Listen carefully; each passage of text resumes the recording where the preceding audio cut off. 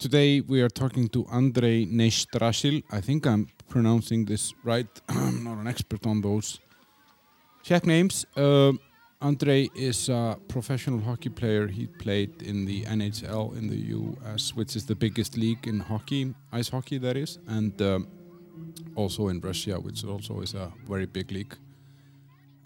He told me about how he got into hockey and the the influence of his father, and having a brother that was a little bit older, how that kind of drove his mindset and made him want this. He moved away as a 17-year-old and to get chance in the hockey world. Very interesting story. I didn't really know anything about hockey before. I didn't know anything about the money and all the physical stuff. Andrej had a serious spine injury that he had to recover from. He told me about that. So yeah, it was for me at least. It was very informative because I didn't know anything about this before. I hope you guys will enjoy it as well. Then the sponsors, we have Alfred Jobs. That's alfred.cz. Perfect platform and an application as well in the app stores that allows you to monitor specific types of jobs, and you get notified whenever there is a new one coming your way, and then you can apply with one click. And you're anonymous there, so if you have a shitty job that you want to leave and you don't want your shitty boss to know that you're looking, then in Alfred you don't run the risk that he will find you in some CV database like some of the competitors have. In Alfred you're totally anonymous until you apply for a job, and then only that company that you applied with knows that you're there. So perfect for someone who wants to sneak out the back door without anybody knowing. And then it's the oat bar. Healthy oatmeals, sweets, juices, and organic skyr, Icelandic recipe, only available at the oat bar. Open on the weekdays, Mondays to Thursdays from 8:30 to 3 o'clock, and on Fridays from 8:30 to 1:30, and Saturdays 8:30 to 1:30, and available on the home delivery services of Volt and Bolt. You don't want to be eating shit. You want to be eating from the oat bar.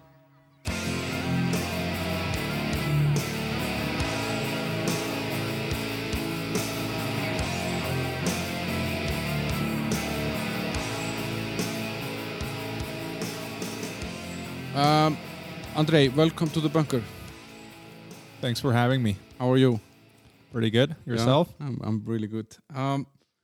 You're a hockey guy. You're a professional hockey player, and I have to admit that my knowledge of ice hockey is very limited. I've seen a few games here since I moved to the Czech Republic.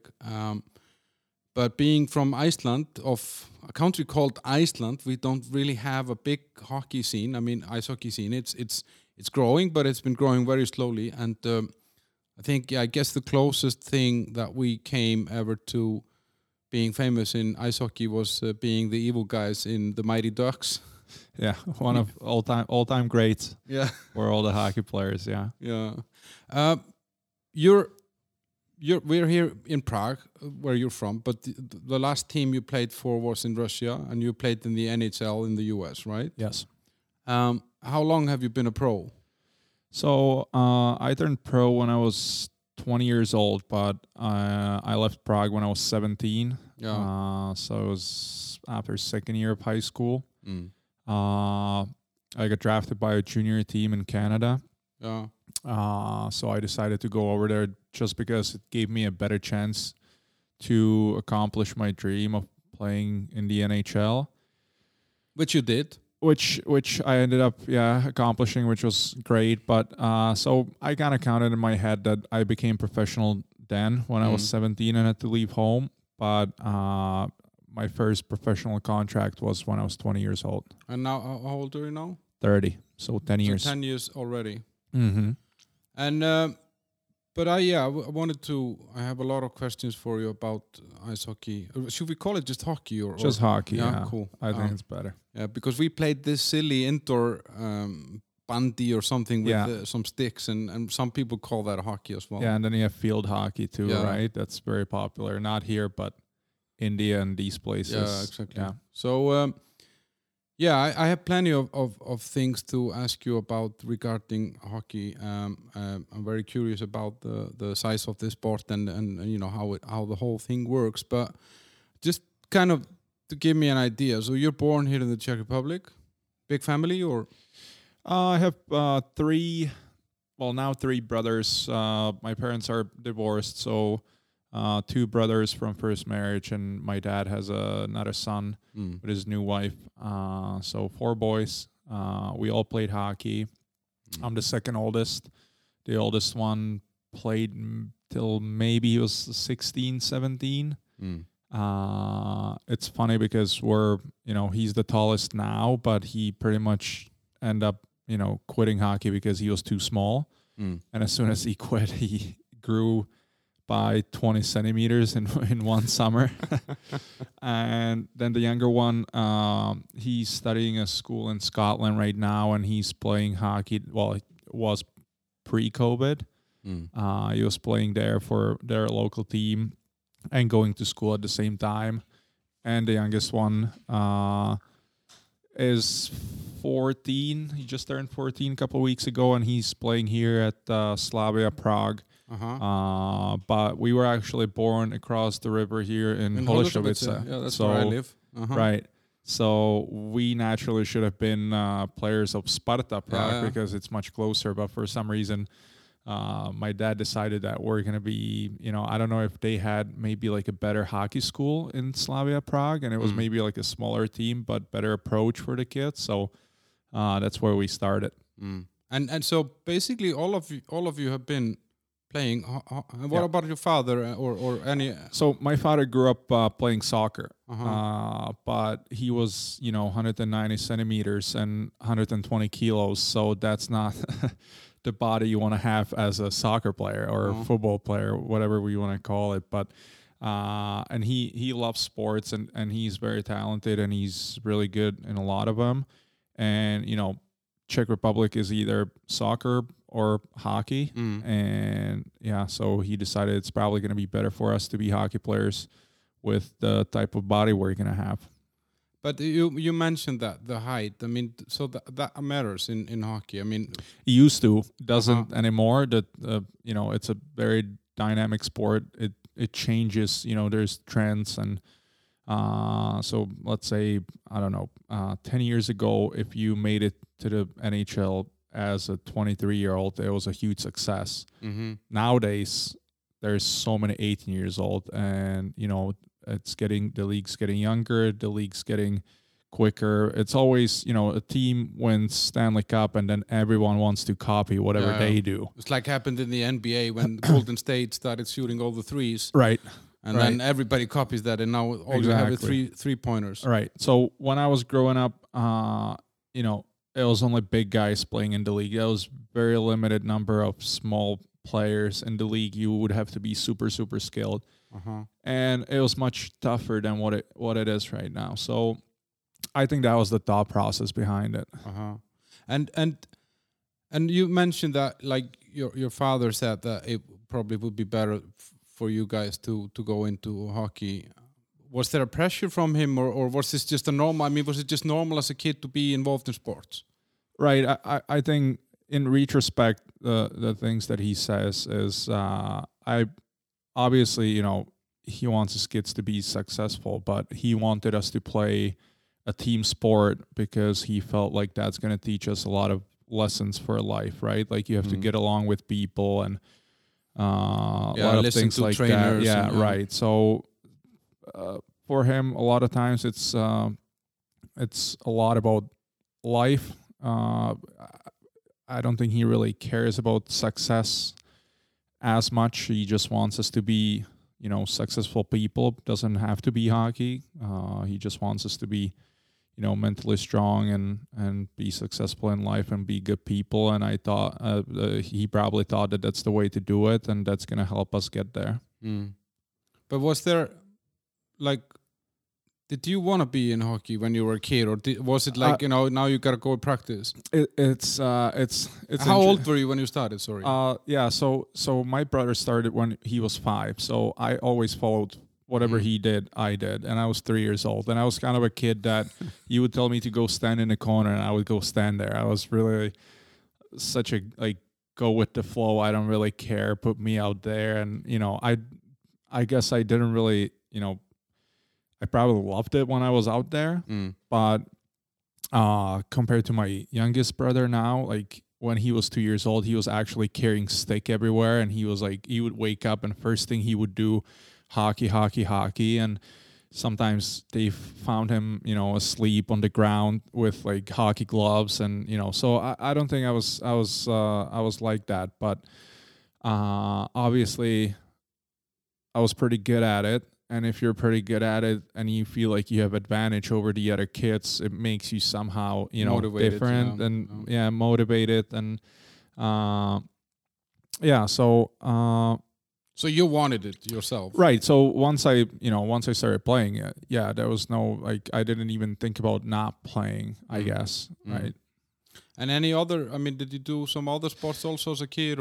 So I don't know how long we were actually there, but my brother was signed up to play soccer for Sparta. So he played soccer for Sparta and hockey for Slavia, which is a huge rivalry in the town. And you never see more police cars in Prague than when these two teams are playing. Yeah, or Ostrava, Baník Ostrava.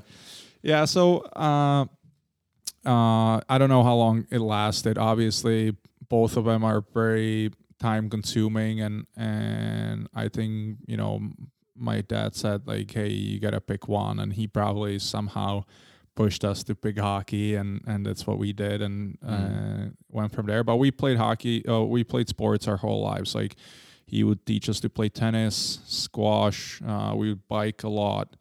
So I think skiing, I guess. And all that stuff. So he just he's a very, he loves sports. He watches sports all the time. So he taught us all of those, and but hockey was like the one where he thought that there is a potential for us to succeed. It's interesting here. One thing that I noticed after I moved here is how active everybody is. Like you're saying now, tennis, badminton. I don't think I ever met anyone from this country who doesn't know how to mountain bike, doesn't know how to ski, maybe even cross-country ski, hiking. And it's such a wide range of activities that people seem to be involved in, and from very early age, and always the family together somehow. And it in some way, it's really, really nice, Yeah, I don't know if it's something that lasted here from communism, and you can see it now during COVID that people were busy with work, and prior to that, and all of a sudden COVID hits, and everyone's sitting at home, and everyone started biking all of a sudden, and you see so many bikers, and you see so many people in the hiking and cross-country skiing. So I don't know if maybe it's something that just lasted here from communism, because people didn't really have any other output for their energy. And but with the hockey, when you're a kid, because I thought about it, like a friend of mine here has two boys, and they're playing hockey. They actually moved to Washington now and they're playing there. But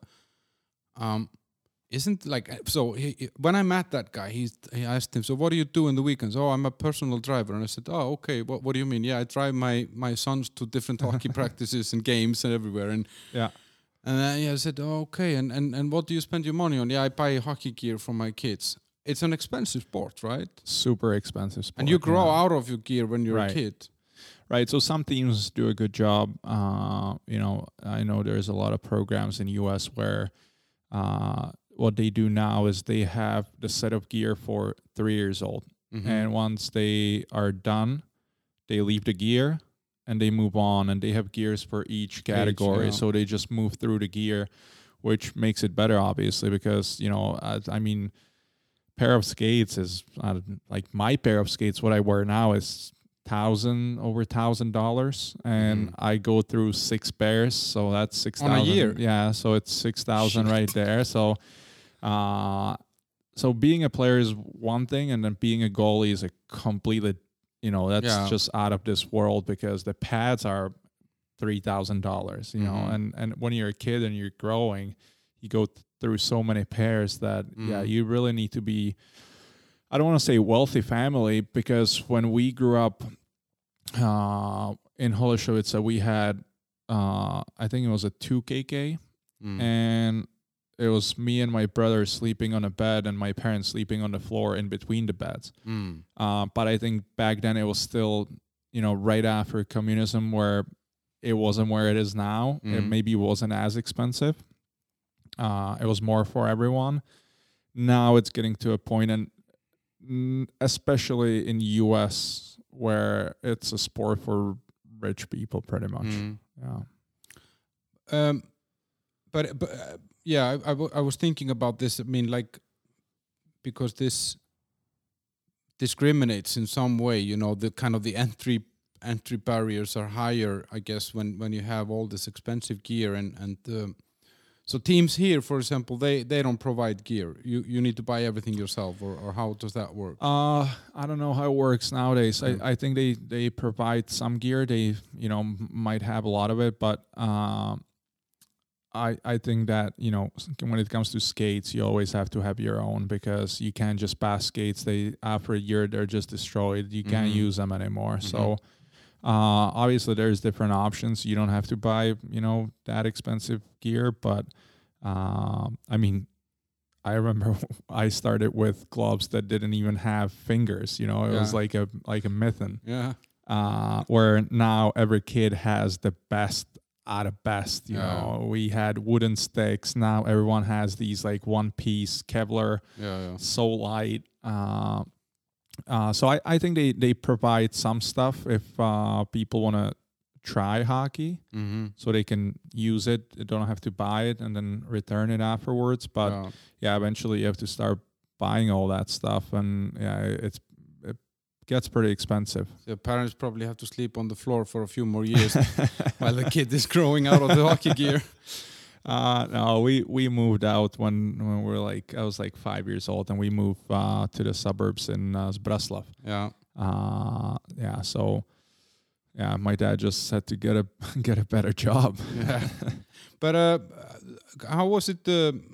You were in school at the same time. I mean, were you a good student and interested in the school, or how? Yeah. So in our family, school was always number one, and hockey was number two. So, we would always check our grades, and if I got, I don't know what your listeners, where they're from and what their grading system is, but we have 1 to 5. 5's the worst, 1's the best. If I remember, if we would get 3, no TV, automatic. So school was always number one. So me and my older brother, even my younger brother, we were very good students. And, both of my brothers are, one is already done. He was at university here at Bush Economy. Business school. Yeah. Right. And the other one's studying business school right now. So, I'm the only one who's uneducated in the family. The black sheep. Yeah. And what was for you? When did you know that the hockey was the thing? That this could possibly be a career. So I was always ahead of kids my age. So when I played here, I played with guys that were 2 years older than me. So but there's now looking back, there's always players that are so good at certain level, and then they level up and it's just gone. So I guess the plan in my family was, when you turn 15, you start going to the national teams if you're good enough. There's national team under 16, under 17, and under 18, then under 20.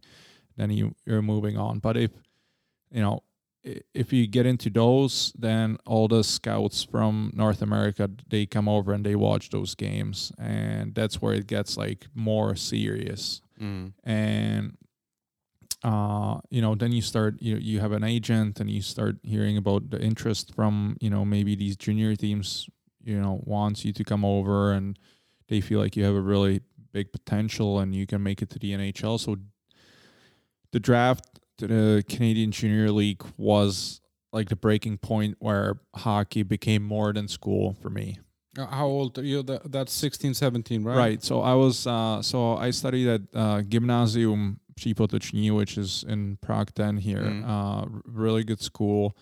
But after this, it's 4-year education. I had to leave after the second year, but still, as I was saying, that it was very important in our family to finish the school. So even though I became a professional later on, I still had to come back every year and finish my classes. But instead of 4 years, it took me 6 years because I would split it in half. So I still ended up finishing the school, but never went on to go to the university because I didn't have to anymore. And what drew you to hockey? I mean, what was it that like? I mean, what is it about this sport that kind of drew you in at that time? Because it's hard work, you know, and yeah, it is hard work. I mean, if you don't love the sport, you cannot play. You can't just like decide, okay, where could I make money and what could be a great, you know.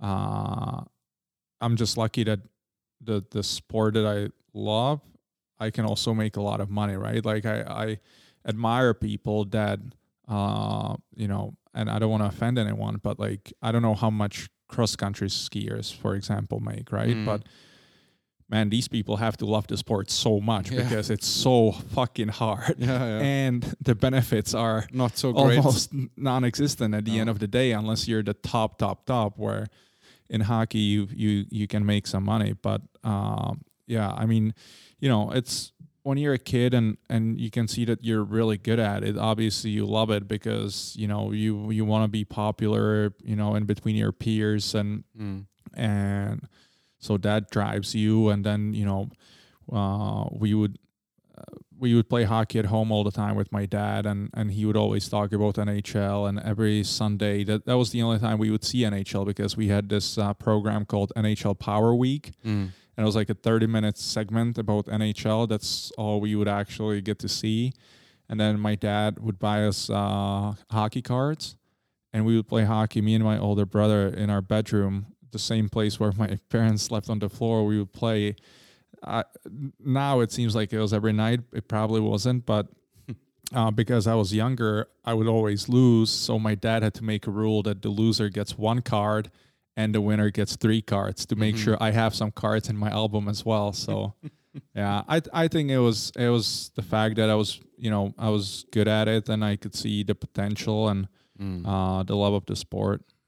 But and so I guess, you know, versus, let's say, I guess you played a lot of football as well. I mean, with friends in school and stuff like this. So you got more pleasure from playing hockey than football. Honestly, that's a question for me.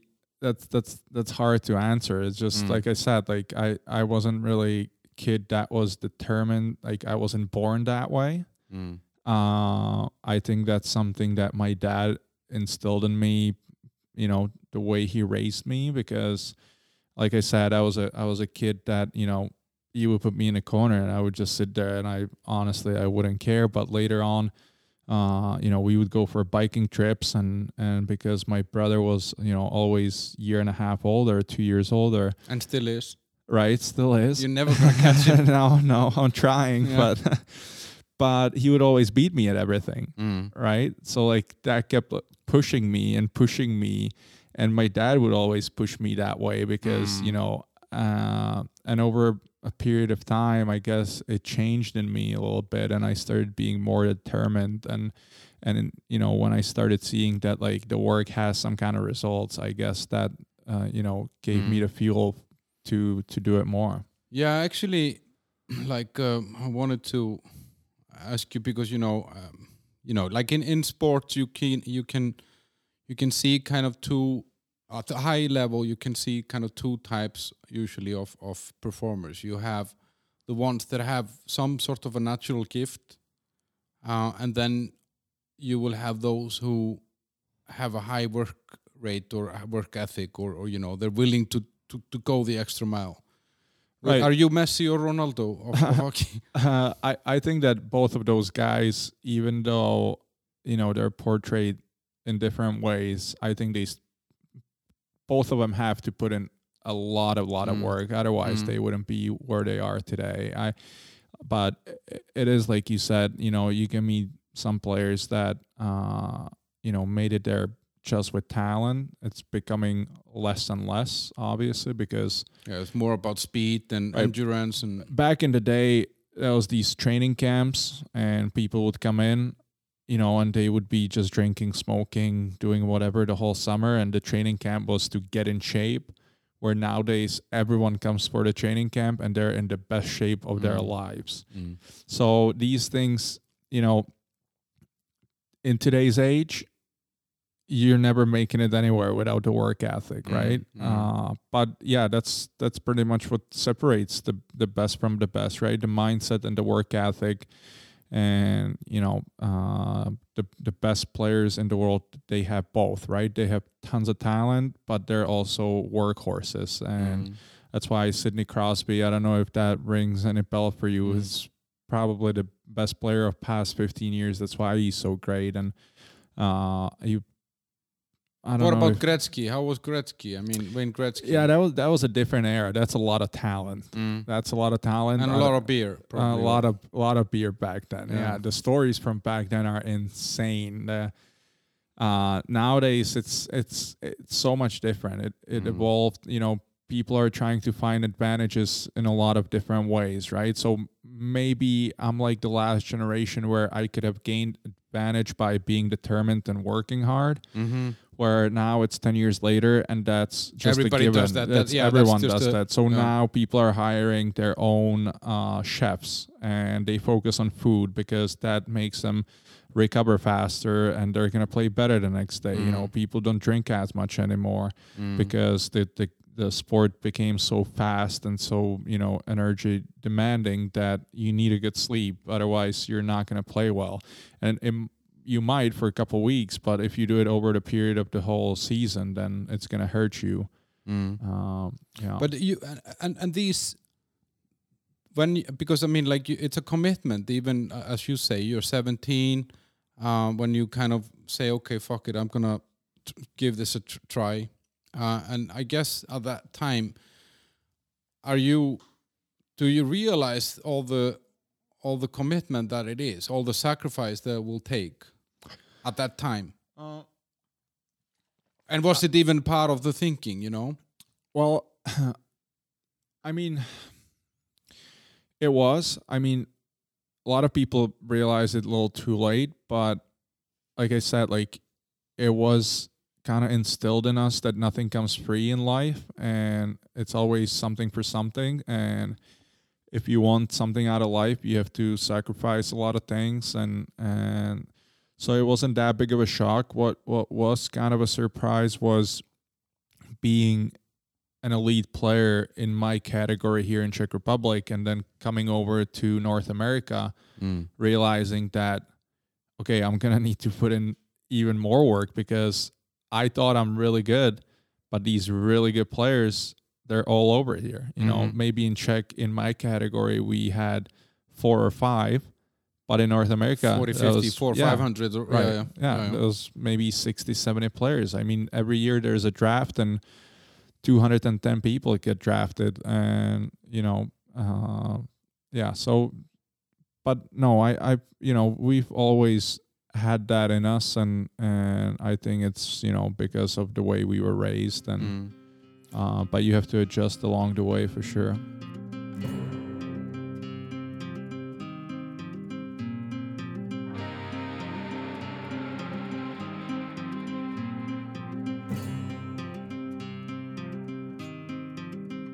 But it's interesting to listen to you because I don't know if you noticed it yourself, but you mentioned your family and your father. It's obviously a very big influence on this whole thing. Right.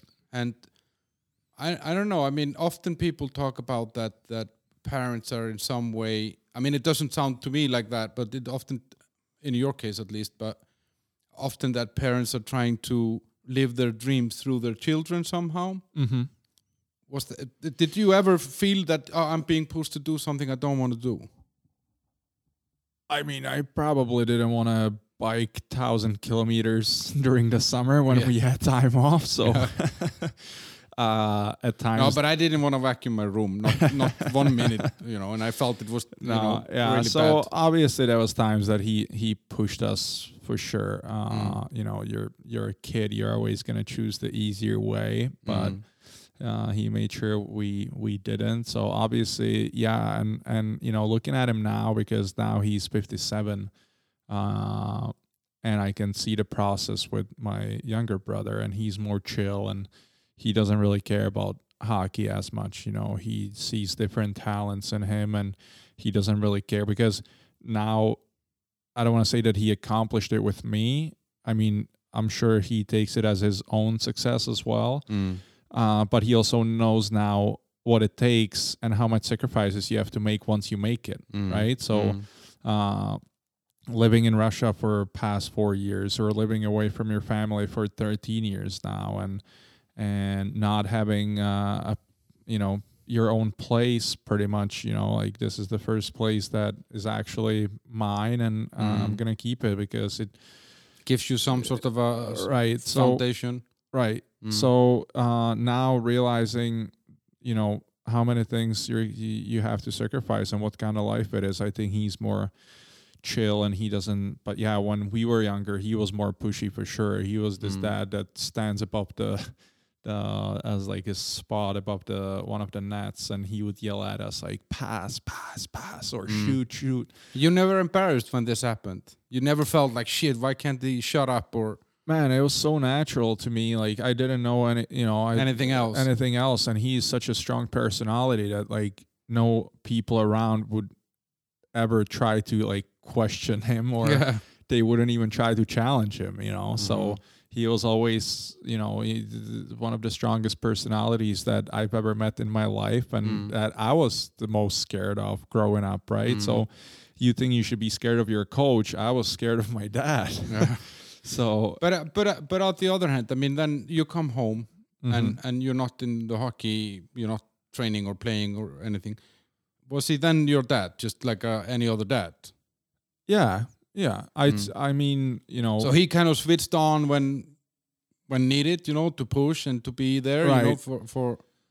I mean, I would never get, spanked for having a bad game or anything. Like, the only thing that, like, he would be upset about would be if I didn't, give 100% of my effort, or it wasn't about.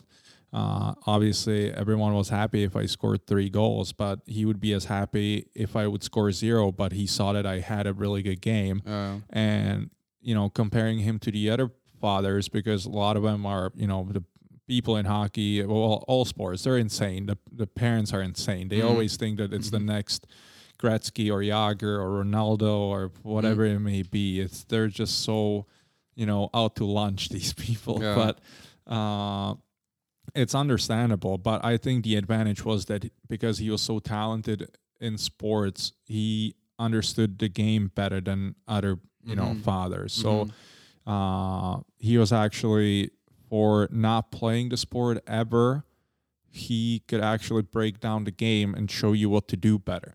So it wasn't only like, look at the score sheet. Did you score? Did you not score? That's it. But when we were, like I said, during the summer we would, like, work out and do stuff. But he was a normal dad. We would do a bunch of other stuff, and I loved my childhood. I can't complain. Oh, that's great. Then so you go 17 to the States, or to Canada, right? Canada, and that is, I guess, to kind of get closer to the NHL and to be, prepping yourself to be made available for the draft, right? Yeah. So because if I would stay home, there's not as many scouts, NHL scouts, right? That would see you here, right? Yeah. So they might see you at 2-3 times a year, where in Canada they might see 25 to 30 games, right? So they travel around. It's much closer. So I did like a research of, okay, who from Czech Republic got drafted in past 5 years, and where did they play? And it was always maybe one guy who played here in Czech for the highest league, and the rest was from the Canadian Junior League, right? So the teams once I played, it was before 2008 when there was the crisis, right? Financial. So I was still a lot of money in hockey and a lot of good players. So there was no way for me to play for the men's team. So I just chose to go to the junior league, and ended up being the right decision. And then you play there, and then you get drafted. And the way that it works, I guess, is that in the NHL, it's similar to the NFL and the NBA, that they draft out of teams or out of schools or out of Europe. Available people, you declare yourself available for the draft, and then the teams draft, and the worst team gets to draft first, etc.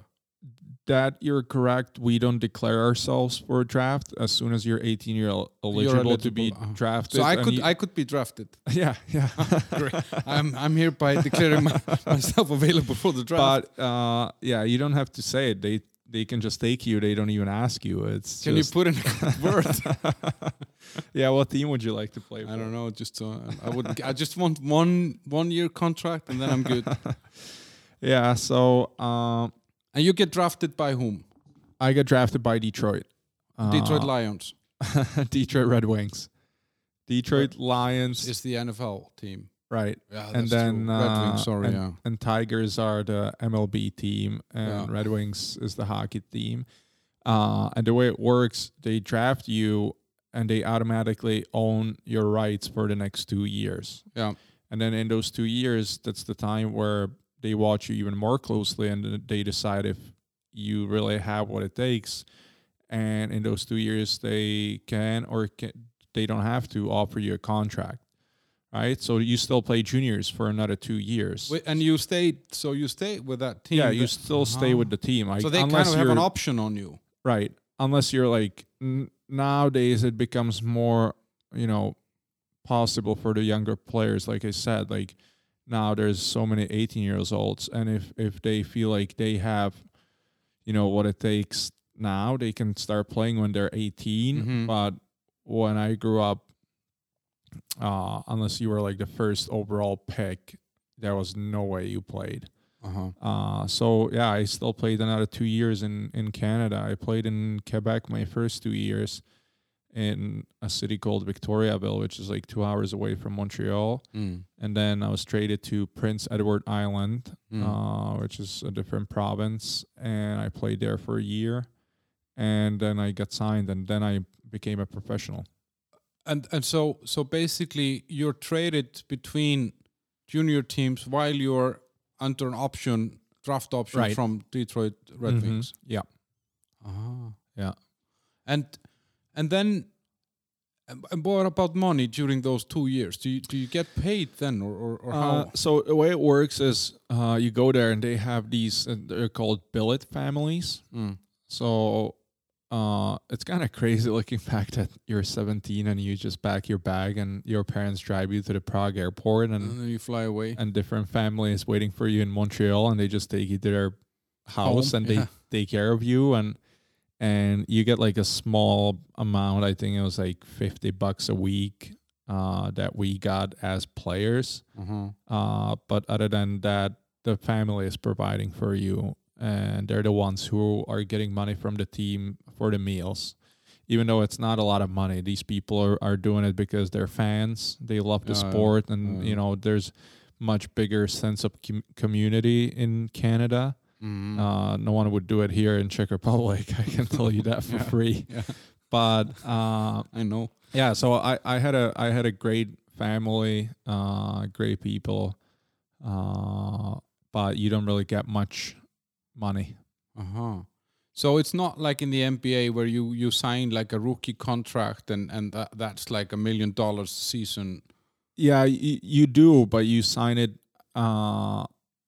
I signed it when I was 20. I signed it after my junior career, and yeah, you get signing bonus, you get money, but it's not as much as NBA. I can tell you that. It used to be a lot more, but now it became more of a sustainable business. So, now you have the cap space, and teams can only spend this amount of money. So it's same for everyone.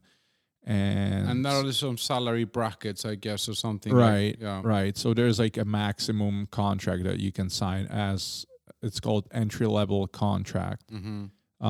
So if what you're is that today, for example, if somebody just to get an today, idea? Like this is a lot of times very not confusing but misleading in a sense that the contract says that you're gonna make $900,000, and your signing bonus, I think it can be $300,000 is the max, the signing bonus. And it's always for 3 years. That contract's always for 3 years. So wait, $900,000 over 3 years? Over 3 years. But that means if you play in the NHL, which 99% of the kids that sign this contract, they don't play in NHL. They play in AHL or East Coast. So it's called a two-way contract. You do get the signing bonus, but the $300,000 signing bonus is for the top. I think for me it was like 150, so 50 each year, which was great for at that time. But it's a two-way contract, so if you play AHL or East Coast, you make, I think I made 60,000 a year. So it's 60 or 900. So it's a big difference. But I guess but those other leagues that you mentioned, this A League and the East Coast, yeah. So those are kind of like the development leagues in a way. That the bigger teams in the NHL, they have sister teams or daughter teams or association teams. Yeah. Nowadays, yes. I think it was back in the day. It was more of like a league on their own. But yeah, I mean, the East Coast League is still kind of a league on their own. But the NHL, AHL, I would say out of the 32 teams, 31 have their own AHL team. Yeah. I think only one team doesn't have one. So that would be where they would typically put like a younger player that is promising, but he doesn't have any guarantee of starting or anything. Yeah, it's beneficial for them because they hire their own people and then they pretty much prepare you on, for what's going on in the big club. So, and the coaches call every day and they discuss the players and they come and watch practices, and usually it's pretty close to each other. So when I was in Detroit, the AHL team was in Grand Rapids, which is a 2-hour drive. So that was pretty convenient for them, right? Like they could come watch games and see how guys are progressing and who deserves the chance to be called up. And how was it to be in Detroit? I mean, and around that area. I mean, it's cold. I mean, I guess it's colder than here, right? Yeah, I think it's a little colder. I think it's pretty similar when it comes to like, you have 4 different seasons. The winter might be a little colder, but maybe not colder, but more snow. Yeah. Which, honestly, I would prefer, Michigan over Florida any day. I'm not a big, beach person. So I didn't mind at all. The city when I got drafted was terrible because, I got drafted, it was 2009. Everything on the way down. So, yeah. And it was bad before, so it just got worse. So I think the city lost about 2 million people within a year. And, I remember my first year, when you get drafted during the summer, it's called development camp. It's the youngest players. We all travel to Detroit and we spend there a week or two, and they, you go on the ice and they teach you a bunch of stuff. And now they're doing cooking and they do social media stuff and, stuff like that.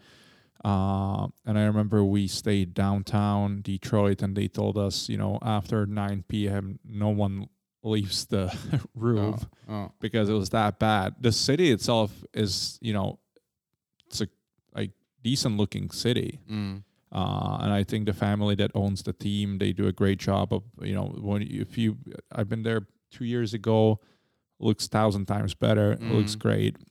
But that first couple of years, there was a lot of homeless people in the streets, but, I didn't really get to spend that much time there because the first 3 years, the whole entry-level contract, I played in, East Coast, which was in Toledo, Ohio, and Grand Rapids, Michigan. And Grand Rapids was a great, great city. I loved it there. It was perfect. And then once I made the team, I was with Detroit only for like 2-3 months. Yeah. And then I there's like this. It's not really. I might seem like I got traded, but there's this thing called waiver list. Yeah. And after the entry level contract, you sign a normal contract. You know whatever you want. You actually become like a somewhat of a more independent professional, if I can say it that way. And if you have one-way contract and the team wants to send you down to the AHL, they have to put you on a waiver list. You're there for 24 hours, and any team from the NHL can take you from that list. Yeah. And based on how they placed last year, the worst team has the upper hand of who's wanting you. Yeah. Right. So basically, because they don't use you, they put you on the kind of the farm team or like the association team. Yeah. Then they have to make you available for a 20 hours time frame. Yes. I guess during the trade window or the trade deadline or something. No, trade deadline's completely different thing, but this happens, on a daily basis. That because it's a little more complicated than that. NHL roster can have 23 players, where in Russia you can have 80 if you want, right? So there's no need for people to go up and down. Where here you have these rules where they didn't even expect that I would make that team, but I did, and we had 2 players were injured. And because they're injured, they move them out of the roster. I filled a spot. And 2 months later, when these guys were coming back, they were like, okay, what are we going to do? Because I was the only one who had a 2-way contract. Everyone else had 1-way. Say they knew if they're going to send me down, they're not going to be losing money, because the 2-way contract would mean that in NHL I was making $550, and in AHL I would be making $60. Right? So they wouldn't have to pay you. Right. So they try to sneak you through, hoping that the other teams are not going to take you. Yeah. But if you do well, the other teams, sometimes they do. So a team came for you? Yeah, Carolina. What's their last name? Carolina? Hurricanes. Yeah. Canos or something. Canes. Like Canes. Yeah. And that's further south. Yeah. Yeah. It's... or not, no. Yeah, it's further south for sure. It's further south, right? Carolina, where is that? Which state is that?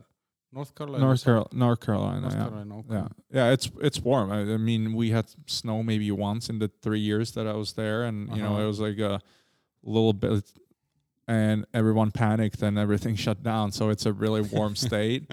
Like during the summer, it's 35, 37 degrees. It's mosquitoes. It's really bad. Yeah. And during the winter, it's great because it's like if it gets down to like 8 maybe.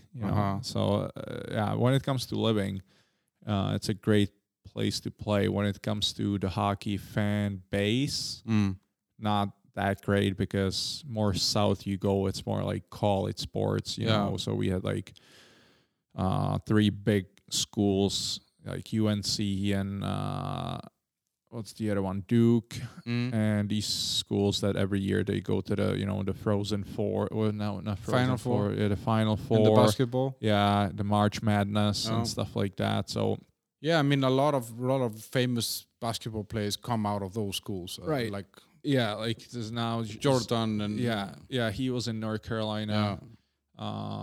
Zion Williams, endless names, Alonso Mourning, and so you go to that team, and that is on like let's say a grown-up contract or right. So at that time I was on a 2-way contract. So, but after that year, I signed what is called a 1-way contract. So no matter where I would play, I'm still getting the money that's in the contract. And how long? I mean, how does this work? Like, do you sign like a 2-3 years contract or 5 years? I mean, or can the team? Is this very regulated, or are there? So up till you're 27, you're what's called unrestricted free agent. No, restricted free agent. Which means that you have some kind of power. You can somewhat negotiate on how many years it's going to be and how much money. But but there's arbitration. If the two teams don't agree how much money you should be making, you go to arbitration, where this independent evaluation, evaluation, which is another crazy part of hockey, where this team actually wants you to sign, and you want to sign with them, but you're trying to increase your value, and they try to decrease it. So they're talking about you like you're the worst hockey player in the world, and they're trying at the same time to sign you. Yeah. And so after you turn 27, you become unrestricted free agent, which means that you can sign whatever you want. And in this case, when you moved, did you have like an agent working for you, or is there someone who does this for you? Or right, so I had an agent ever since I was 14 years old. So all that stuff that we've been talking about, the agent's always the one delivering the message, or the draft to. And that's not your father. No, that's not my dad. Even though he was very involved. That's someone else. And how so in this case he negotiates for you when you move to Carolina, and how does that, like, does he get a commission of of your salaries, or yeah? So it's it depends on the country. Czechs get the most. They get 5 or 6%, I think, of your salary. I think Americans, I think it's like 3 or 4. And then obviously, if you become a superstar, you make a deal with your agent. You're like, hey, I can get the contract without you. But you've been with me for 15 years, so I'll just give you a 1%. And they usually make some kind of deal like that. And is there, like, if you're not on the what's it called, the waiver list? Yeah. If you're not on that list, then you're not like a free agent as such. You're under contract somewhere, and a team wants to buy you or trade for you. Does it work the same? Like, is it like in football that they submit an offer and they pay for you, or is it more like a trade of players that we're moving this guy here and this guy there, and then it fits? Yeah, there is. I don't think there can't even be a financial compensation. So it's a little different, because in soccer it's like the team has to agree and the player has to agree, and it's much more complicated. Where in hockey, it's just a business deal. I'm gonna call you. I'm gonna say, this is the player I want. What do you want from me so I can get him? But there's no money involved. It's either, draft rights or not the players. Yeah, draft picks, another player, or you can retain a salary. So let's say you make $6 million and I want you, but I can only pay you $3 million. Then, I do it in some way. Maybe the team wants to get rid of you, so they'll be happy that I'll take half of your contract. Yeah, exactly. But the player has no say. So if you're traded, you're traded. So you just pack your bag and you go, right? So and when that happens, when you trade it like this, and you arrive, you hop into a car or a plane and you fly, 5 hours south or whatever. Yeah. Do they take care of you? Is everything, the team arranges for your? Yeah, it's really insane, because let's say I wasn't traded, but it's somewhat of a similar process, right? Like they tell me, hey, you're going on the waiver list. And I'm like, okay. And I talk with my agent. He's like, hey, I just talked with Arizona. They want you, back your bags. I have a plane ticket for you, but we have to wait till it's official. So this whole 24-hour, window, I'm thinking I'm going to Arizona, and the window ends, and I'm sitting in my coach's office, and they actually were making bets of which team's gonna take me. And they're like, okay, you're going to Carolina. You got claimed by 4 teams, and Carolina was the worst last year, so they have, the upper hand. And immediately you get a call from someone from the organization, and they're like, okay, so we play tomorrow in Colorado, and we want you to play already. So we're buying you a plane ticket. Car leaves in 20 minutes. Get to the airport. We'll see you in Colorado. So, and then I flew to Colorado, got a cab, went to the hotel, and then, easier for Americans. It's so hard for Czech people because we're so closed in and we don't make friends easily. Yeah. But you wake up in a hotel and you go to the lobby, you go for breakfast, and you meet 30 new people. And you know, I go into the elevator and there's one guy, I'm like, hey, we introduce each other. But what's really great about hockey is that the teammates are unbelievable. They just take you in right away. So like this guy meets me, doesn't even know who I am almost. And he's like, let's go have breakfast. Takes another 3 guys. We sit at the table. They, ask you about your family and where you're coming from. They really try to make you comfortable, and they pay for you and whatever it may be. And then the same night you play for a different team in Colorado, and maybe in 2 weeks you go back to Detroit and you play against Detroit, but you're already a player of some other team. So that's very insane. Interesting.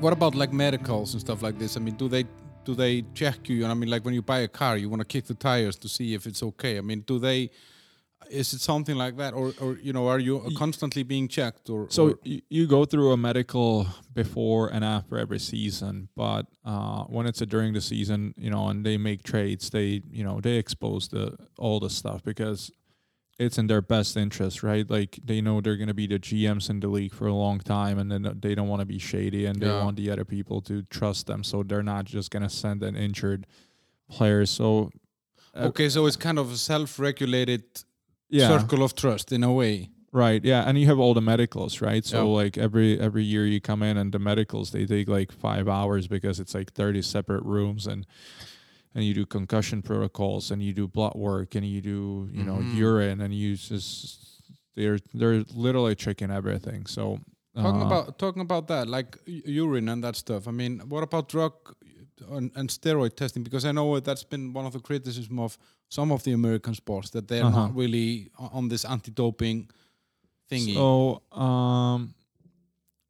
I mean, they don't do it during the, medical exams because the team doesn't have any interest in seeing if you do drugs or not. But obviously WADA, the World Anti-Doping Agency, they can show up anytime and test you. So I've been tested so many times.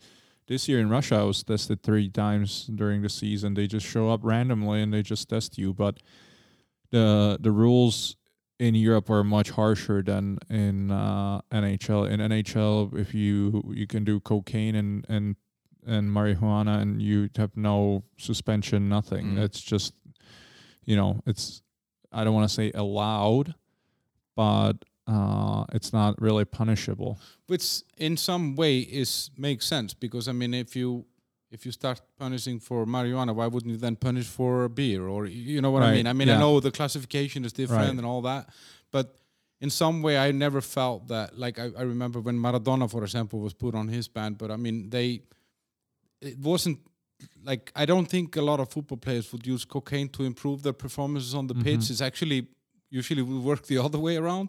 It would harm their performances. So I never really got this with this kind of recreational drugs. Why that is a big issue if it's not to improve your performance. But yeah, I mean, I kind of look at it the same way. I don't really understand it either. I mean, I guess that, maybe THC might have some benefits, maybe for people that normally would be very anxious and couldn't, concentrate. It might help them in between games. Recovery and stuff like that. Who knows? If it would be up to me, I would be very open to, these two things. I mean, I'm not supporting it or anything. But to me as a player, if you use steroids and you're trying to gain advantage over me by something like that, then it pisses me off. Yeah. If you go to a party and you want to ruin your life and do cocaine, then it's not your problem. Yeah. It's almost beneficial for me because it works against you. Yeah. Right? Against the person who does it.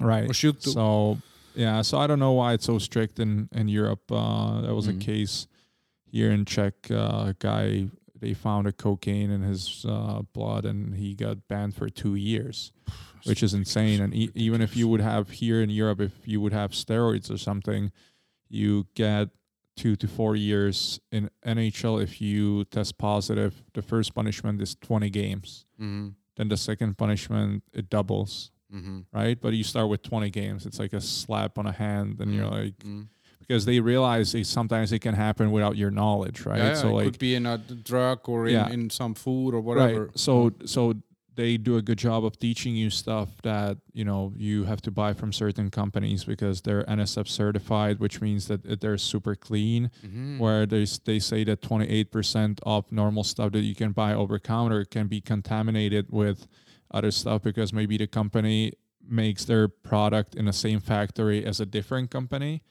So if they don't clean the belts properly, their stuff can get into their some stuff. residue, And then you might test, you know, positive without even trying to gain any advantage. Yeah, that's crazy. So how long is the season? How many games is in a season if you make it to the, you know, not maybe the finals, but you get into the playoffs? So it's different. In Europe, it's usually around like in between 50 and 60, the regular season, and then playoffs is usually another 16 to 20 games. US is 82 games. The NHL, they play 82 games. Yeah. That's a lot. Over what, 8-9 months or? It's like 8 months. They start in it's two October. games a week. Yeah, more. 2.5 sometimes. Yeah. It's I mean, it's still the same in Europe. The difference is that in Europe you have these national team breaks, so that kind of takes 4 weeks away from your season. Yeah, but then you're just playing for the national team. Right. Right. So it ends up being the same, or like the European preseason, the exhibition game, you play much more than the NHL. So they play 4. Well, I think we played like 11. So it ends up being the same at the end of the day. It's really physically challenging sometimes. And but how, I guess, like you go on the road, so you have maybe like 5-6 away games in a row or even more, and then you come home and you have maybe 5-6 home games in a row. How is all this traveling? I mean, and you know, I guess it's just an in and out all the time. I mean, you're just going to a place, playing the game and leaving.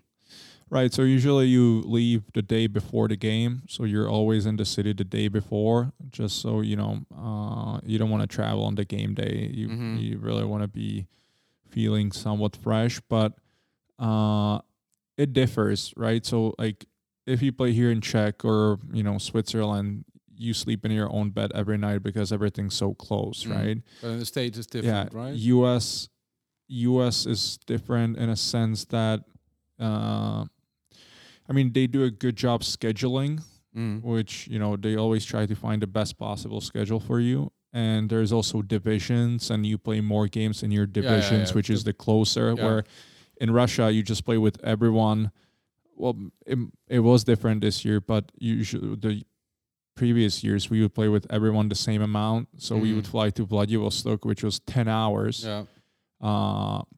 And there is 3 teams in the Far East. There was Khabarovsk, Vladivostok, and Kunlun. That was a Chinese team that plays in the league. Yeah, so it's crazy because, you know, you go there and it's a 10-hour, 8 or 10 hour time difference. Yeah. So you get there and you're there for a full week, and then you sleep during the day and you're awake during the night because you try to stay on your time zone, right? So you go for a practice and it's, I don't know, 2 a.m. because that's when you would go on the ice in, I don't know, I played in Magnitogorsk, so let's say in Magnitogorsk. So your body is really paying the price because it's all the flights and, you know, all the... You're never in the same bed. Also, if you're in different hotels and sorry to interrupt you, but I was gonna say that a huge difference is that like NHL, you have the NHLPA, which protects the players, so they make like deals. There was the lockouts that like the players would demand some rights, stuff like that. So playing in an NHL is mentally and physically challenging for sure. But when you go on the road, you stay at Ritz-Carlton and the best hotels in the city. It's not the YMCA. Yeah, you have the room for yourself, and you get $100 per DM, so you can go for a good dinner. So it's much different than when you play in Russia and you go to a city like Cherepovets, where there's only one hotel. Yeah. And it's a key, and on the key there's like a brick hanging on it, so they don't even have like a key card. And some of these places in Russia are like you want to sleep in your clothes and you want to have a bed by the bed. You're saying it as a joke, but I've been to Kyrgyzstan and Kazakhstan and those places, and I've been in these kind of hotels. Yeah, right. So like Nizhnekamsk has a hotel where when we got there this year, it was minus 47 degrees. And the hotel didn't really have a good insulation. Yeah. So I would sleep in my clothes, and it's just you try to get there as late as possible. You don't really even go a day before the game. You just get there at like 11 p.m. because you just want to sleep and play the game and get out of there. Yeah. But yeah, there's a huge difference in between. There is a travel and there is a travel. In the U.S., the bus takes you all the way to the plane. So you go right away from the arena all the way to the plane. You stop right in front of the plane. You load the plane. When you get on the plane, there's already food in your spot. There's a really good food, where in Russia you always have to go through the airport, kind of, right? Like customs and all that. So that makes it so difficult, because you get on a bus, get off the bus, then you have to wait for the equipment managers to load the whole plane. So you're sitting on the plane for an extra hour and a half. And then there's much more time zones. So we would always get home at like 4 or 5 a.m. So you go to bed 7 a.m. and you have to wake up at like, 11, just so you kind of get back on your schedule. Yeah. So they do a little different things for the teams from the Far East, and they're usually like 3 weeks on the road and 3 weeks at home. So it's not as harsh, where we might play 2 games at home, 2 games away. But yeah, it gets pretty harsh. Yeah, sounds like that. But talking about the traveling obviously can take its toll, especially when it's a lot of flights and time zones and all that stuff, and not being on your rhythm. But the sport itself also is extremely brutal. I mean, it's I'd never been to a hockey game before I moved here, and actually it was I'd been here just for like a month or 2 when somebody invited me to a hockey game out here. Sparta was playing someone here in Holzovice, and there is a lot of contact, and you don't stay on the ice for more than half a minute or a minute, I guess. And then, there's very frequent substitutions to keep fresh legs on the ice. And I guess that also maybe has to do with strategy, like kind of what we want to, now we want to try and score, so let's put some more attack-minded people on. Yeah, you're right. And this brutality, I mean, doesn't hurt. I mean, they're trying to slowly eliminate it out of the game. Obviously, it's never going to be, non-contact sport, or I hope it's not going to be. I mean... but then it's not the same sport. Right. And I know that, people are complaining about fighting in hockey, but when the NHLPA that protects the players, they let the players vote on if they want to keep fighting or not. Sorry. They always choose, they outvote all the people, right? So they want to keep it in the sport. They know that they need it in there, because if the fighting wouldn't be there, then, some people wouldn't be held accountable, right? So like if you have a really good player on the team and they just decide to hit him into the boards, which would still technically be legal, now the guy know he can do it without any repercussions. Where then he will if do that. you have this guy who can fight, then he's gonna think about it twice, right? Mm. So when it comes to the fighting, I think that's gonna stay in. I hope it's gonna stay in. But what they're trying to eliminate is like the open ice hits, like straight into the head when like guys are not looking or they don't have a puck. Like I myself had 2 concussions, and that's not joke at all. It's man, it puts you in a weird spot. And I had a worse injury, or technically like that lasted longer, right? But like no injury is as bad as concussion. But talking about this fighting a little bit, I want to talk to you about injuries because I know you had a very kind of career threatening injury. But a little bit on the fighting, is it right that there is a certain member of the team, and he could even be on the bench, and he might not even be a great player, but he's a great fighter? Is that? That's also something that's like getting out of the league in a sense. It was big time. Oh, every team would have 3 or 4 of those guys, and their only job was to fight, beat the shit out of each other. And do they practice that? I mean, oh yeah, they do. They teach each other, and they teach the other players to protect themselves and how they should fight, and they're usually the best guys on the team. People love them. And when they come on, and they take the helmet off to go in for a fist fight on ice. Yeah, you can't do it anymore. I would have my helmet on. I would. You have to now. You can't even. You can't even take it on now. They try to take some, what's the word? Precautions. But there's still guys that can fight, and they're really good at it. But nowadays, because it's such a game based on system, they also need the player to be on the same page and not, they need him to have skills. Nowadays, on a roster of 23 people, right. You can't really have passengers. Right. So nowadays you have guys that are very tough, but they can also play hockey. Oh. So like from these like 3-4 per team, it got to like 1 or 2 per team, but these guys can also score goals, or they're great defensemen or whatever it may be, but they're much better hockey players than what it used to be. You said that the fighting is often used as a kind of a consequence for let's say pushing a player into the side, and that happened to you, right? You got crushed into the, what do you call this? Boards. The boards. Mm-hmm. And you had an injury like that, like a serious one, right? Yeah, but in my case, I wish I could say that it was a vicious hit.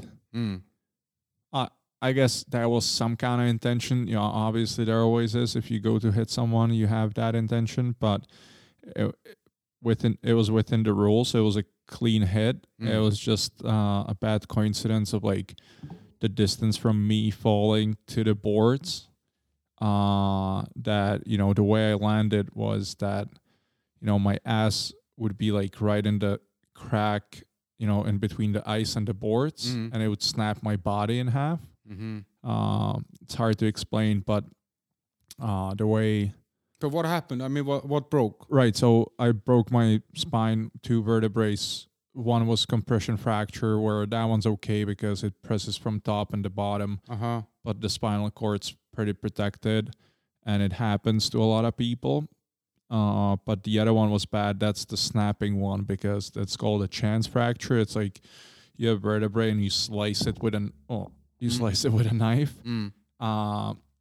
So that they told me that only happens in car accidents. So if you would drive, 50 kilometers an hour, it's and like all of a sudden, whiplash in a way. You would hit a light or something.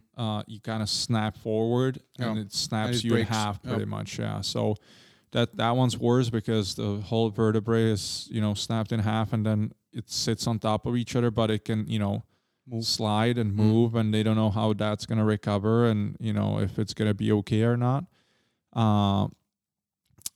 It was you have so much adrenaline that in the moment you get hit and something hurts, but like you're thinking in your head like, okay, well, what am I going to do? I have to get up. You know, like I was always thought when I was a kid that my dad would always yell at me, if you're not dead, you stand up and get off the fucking ice. Yeah. So I was laying there and I was in some pain and I was like, oh, I have to get up and move. But I couldn't. It was like I couldn't breathe really. And it was so the trainer came on the ice and some players, and they kind of got me on my feet and I kind of skated away.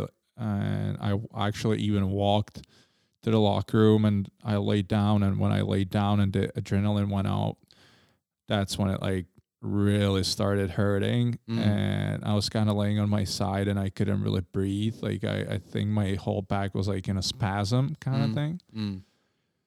And the trainers, you know, that's the tough part about professional athletes, because, you know, if I don't want this to sound bad, but if it would happen to someone else, everyone would take precautions, right? They would be like, okay, you stay on the ground because it obviously hurts. But we always want to get up and go back, right? So it's hard. You know, the threshold of pain, I think, is somewhere else based on the what you've expectation to experienced. you is different. Right. Yeah. So I don't think many people would like with a broken vertebrae would get up and walk to the locker room. But because I did, maybe the trainers thought it's not that serious. Yeah. So they were like, okay, well, we still have third period, and, you know, go shower whenever you want. And, you know, and I was trying to get on my feet, and I was like, I can't walk. Like I can't stand up on my feet.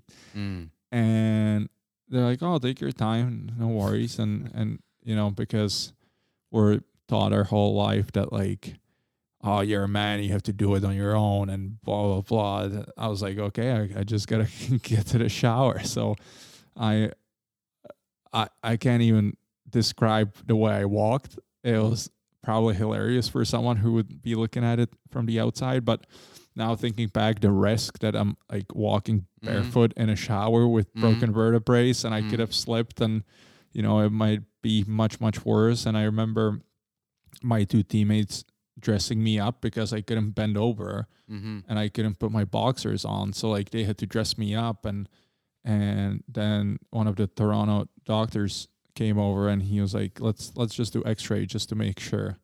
So I walked again to get the x-ray. They have that facility in the stadium, right there. Yeah. And, you know, I did, and he was like, okay, you have to stay put. And they would put me on a stretcher, and I couldn't move. And they called an ambulance, and I went to the hospital, and I had to do they made me do CT scan, I think. So I waited there, and I was like, oh, I really have to pee. And the nurse is like, oh yeah, the bathroom is around the corner. So I had to walk again. So I probably have done more walking with broken vertebrae than anyone else. And then I came back, and they were like, okay, the CT's ready. I'm like, okay. And she goes, can you walk? And I'm like, I guess. I mean, I've been walking all around. You want me to go somewhere? And she goes, oh, okay, it's 100 meters this way, turn right. So I went there. I couldn't really walk, but I somehow got there. And the guy is standing by the machine. He's like, yeah, just give me 5 minutes. So I'm standing there. I'm shaky because, you know, I can't really hold myself up. And yeah, after they saw the CT scan, they were like, okay, you have to stay put. And I stayed in the hospital, and they were debating what they're going to do with me. And I think for them, it was at that point, I felt much better because I think they gave me like muscle relaxers and stuff like that. So it kind of released. So I didn't have much pain. But then they started walking in, and they were starting to check my legs, and they had the responses. Yeah, right. So they had a needle, and they kept poking me with the needle, and they were like, "Can you feel this?" And I'm like, "Yeah." Oh, that's so weird. Like, why is that weird? Like, I felt pretty confident that like it's probably nothing major. But then so many people started, coming over. It would be like 3 different doctors at the same time. They would be looking at me. And I guess they were debating like if they should do a surgery or if they should just take some kind of, easy approach. And I had to do MRI. And this is the weirdest part because they keep me in a laying position for 24 hours. And obviously they think it's very serious, but then they decide not to do the surgery. And they're like, okay, you're flying to Carolina tonight. Get on a cab and see ya. I was like, okay, so I was laying on bed for 24 hours because you guys were worried that I'm going to walk or something. And now I'm going to be sitting in a cab and then, when it's like bouncing, there's going to be potholes and flying. Yeah. So I had an assistant GM was there with me and they gave me some kind of brace that would protect that from moving and shifting. And then when I got in Carolina, that's where the process started because I had to go see the team doctor and stuff like that. And that's where it got interesting.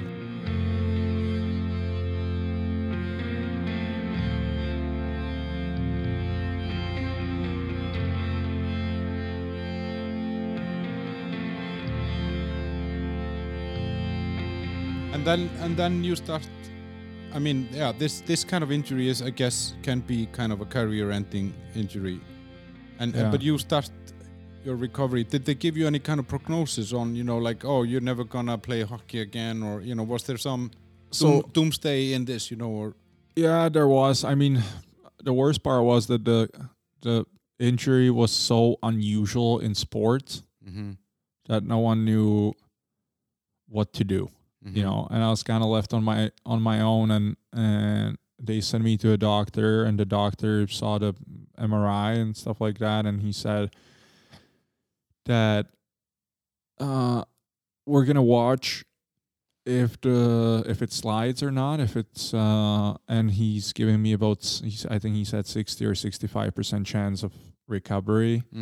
But if not, then he's going to have to screw all my vertebrae together, which would be 2 above and 2 below. So 6 of them would be screwed together, which, that would be career ending for sure. But he was so negative that me and my girlfriend, we walked out, and she's American and she worked for Duke Hospital at the time. And I was like, I'm not coming back to this guy. Like, I'm already negative as it is, and I need someone who's going to, pump my tires a little bit and tell me that everything's going to be okay. So through her, I got to a really doctor in Duke Hospital, and he had a completely different, mindset and approach, and he was much more positive, and I had like a 3D made brace that I wore for 2.5, 3 months maybe. So first 2 months I was just laying in bed. Yeah, just to give the thing a chance to grow together again. Yeah, I guess, right. So I would, every couple of weeks I would go get X-rays just to see that everything's okay, that it's not sliding or anything, that it's still intact. And other than that, I would just be laying in bed, and maybe I would go for a lunch. But it was kind of. Yeah, it was tough times because you have so much free time, and I guess you play a lot of PlayStation. Yeah, but out of 12 hours, that you have in the day, probably even more, 16 hours actually. I would watch a movie, read a book, play Xbox, and call family and stuff like that. And first 2 months, were tough, but then you can slowly start doing stuff, and you can plan the recovery. And when were you able to start training for hockey? To make it back in hockey. How long?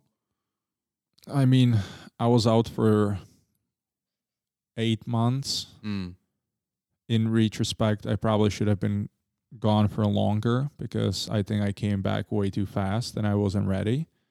As in the recovery of the injury, or just yourself?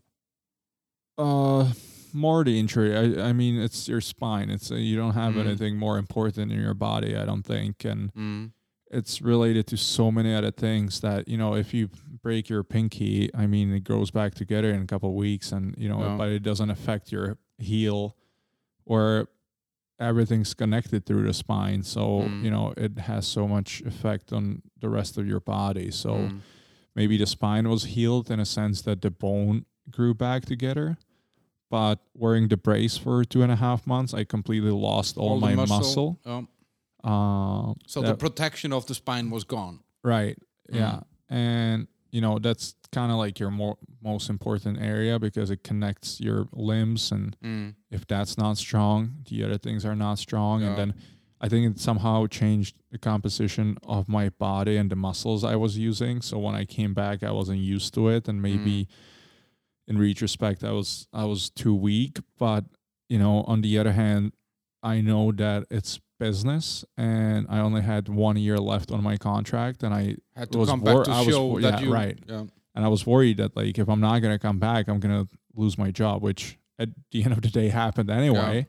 Yeah. And in retrospect, I should have taken much more time and come back more ready. But it could have, I would probably miss the whole year. And then I would be out of contract anyway. So yeah, because that's what happens in this, is that when you're on a contract year, or like the last year of your contract, it's really important to play, because that's either to convince your current team to re-sign you or keep you, or to attract interest from other teams. Yeah. So you come back, they didn't want to keep you. I mean, I think it was very difficult for them as well, because obviously it is a huge business and you can't just keep someone around if he's not 100%, right? So, it was frustrating for me because these people didn't give me any solutions. They didn't come up with ideas. Maybe, you could tell me, hey, take another 3 months. I have this great trainer in Toronto. Go see him, work with him for 3 months, then come back. The support wasn't as it was a support, but it was a support of like no rush, but also no ideas of how to make it better. And honestly, at that point, I didn't even know how to make it better, because I worked out with my trainer here in Czech Republic that, I had for many years. And maybe I did some extra stuff on top of that, but I didn't have the knowledge that I have today, right? Where I'm sure there's people in hockey that had the knowledge. There was, and that's why I'm talking about Toronto, because 2 years later, I still had medical issues, and, I thought it was related, to that injury. And I found this guy who also had broken vertebrae and came back and played in NHL another 10 years and had a great career. And now he's a, trainer, like a gym trainer. And he trains like Connor McDavid and these guys that are top in the world. So you were missing this kind of guidance on or ideas. Or I would come to the rink and I'd be like, hey, can you crack my back? Because like my back would always spasm, and like I would feel great one day. And then I would feel like shit for 6 days, and it was so hard to predict. Or like now I already know that like, okay, today I feel this way. What should I do so I feel better tomorrow? Yeah, you learned I already learned it. Where then I had no idea. I didn't know what it triggers, how it's triggered, what should I do, how to avoid the bad stuff. And that's where I think needed a little more help. But you know how US is, it's like, they don't want much responsibility because they're afraid of something, right? I would go to a chiropractor here in Czech, right, and we're more hands-on, and he would really help me, and I could really feel that like my body's feeling better the next day and I'm ready to go. And maybe if I would have him with me there, it would have been the whole thing would be better. But I was kind of left on my own in a sense that like I would be like, hey, can you crack my back? And they're like, no.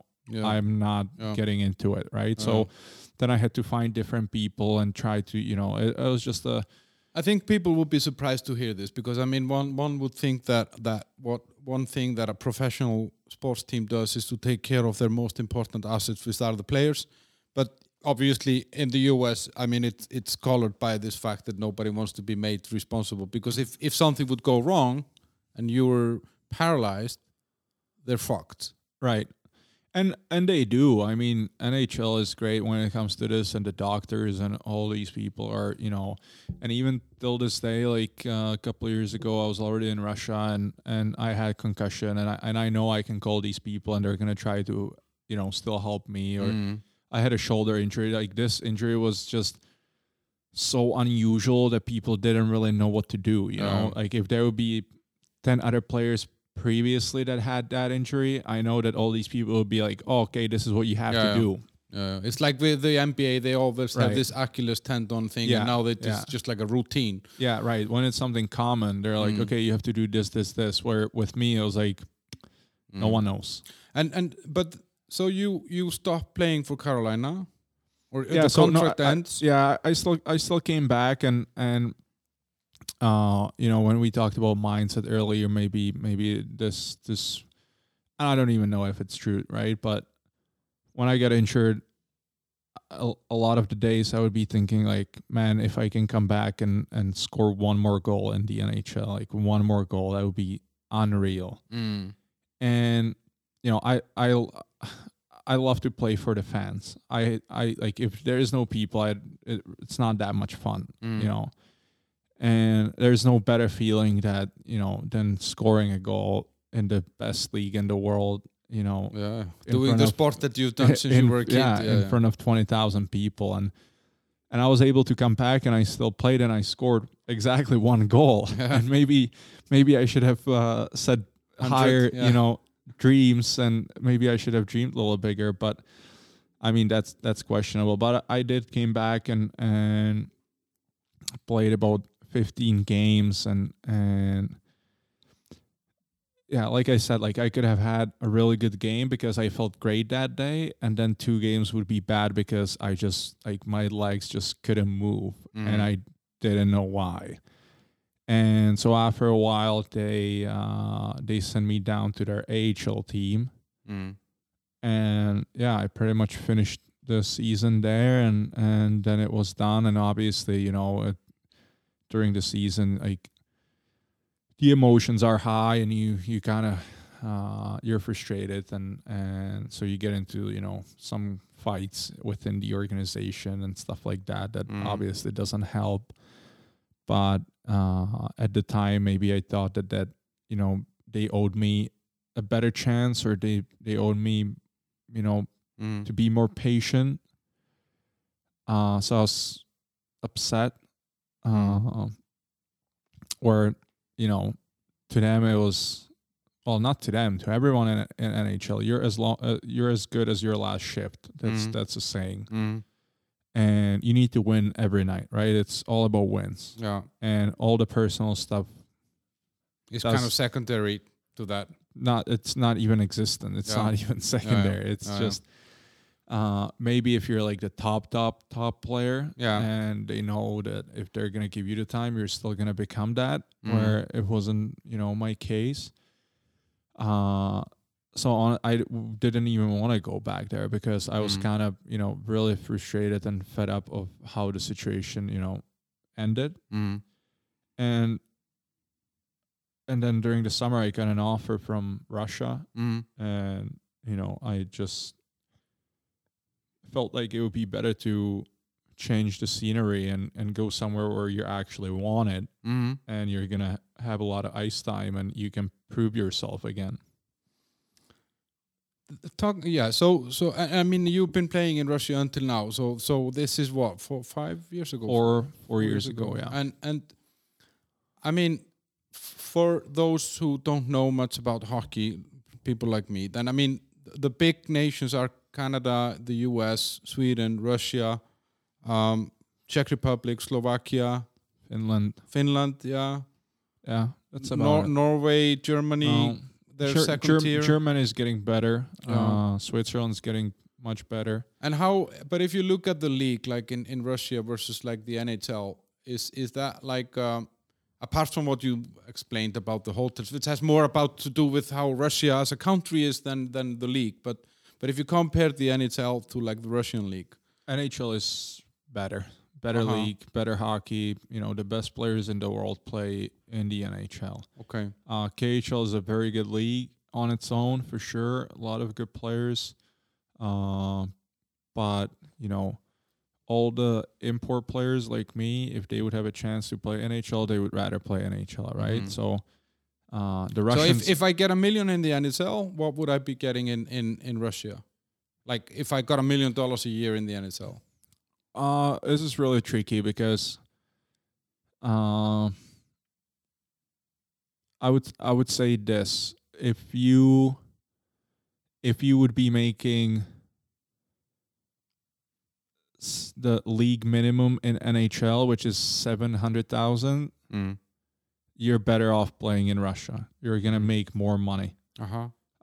If you make $1.5 million and higher in NHL, it's better to be in NHL, money wise, obviously, because obviously you have taxes and all that. So from 1.5, you still gonna end up making, I don't know, 750, let's say, which the best players in KHL probably make even more than that. But you get a lot of benefits as an NHL player. You have pension. So once you turn 62, every year they send you money. You get pension. You have the best healthcare, insurance. So that's you're talking me into the draft. I'm going for the draft. Yeah, it's a good deal.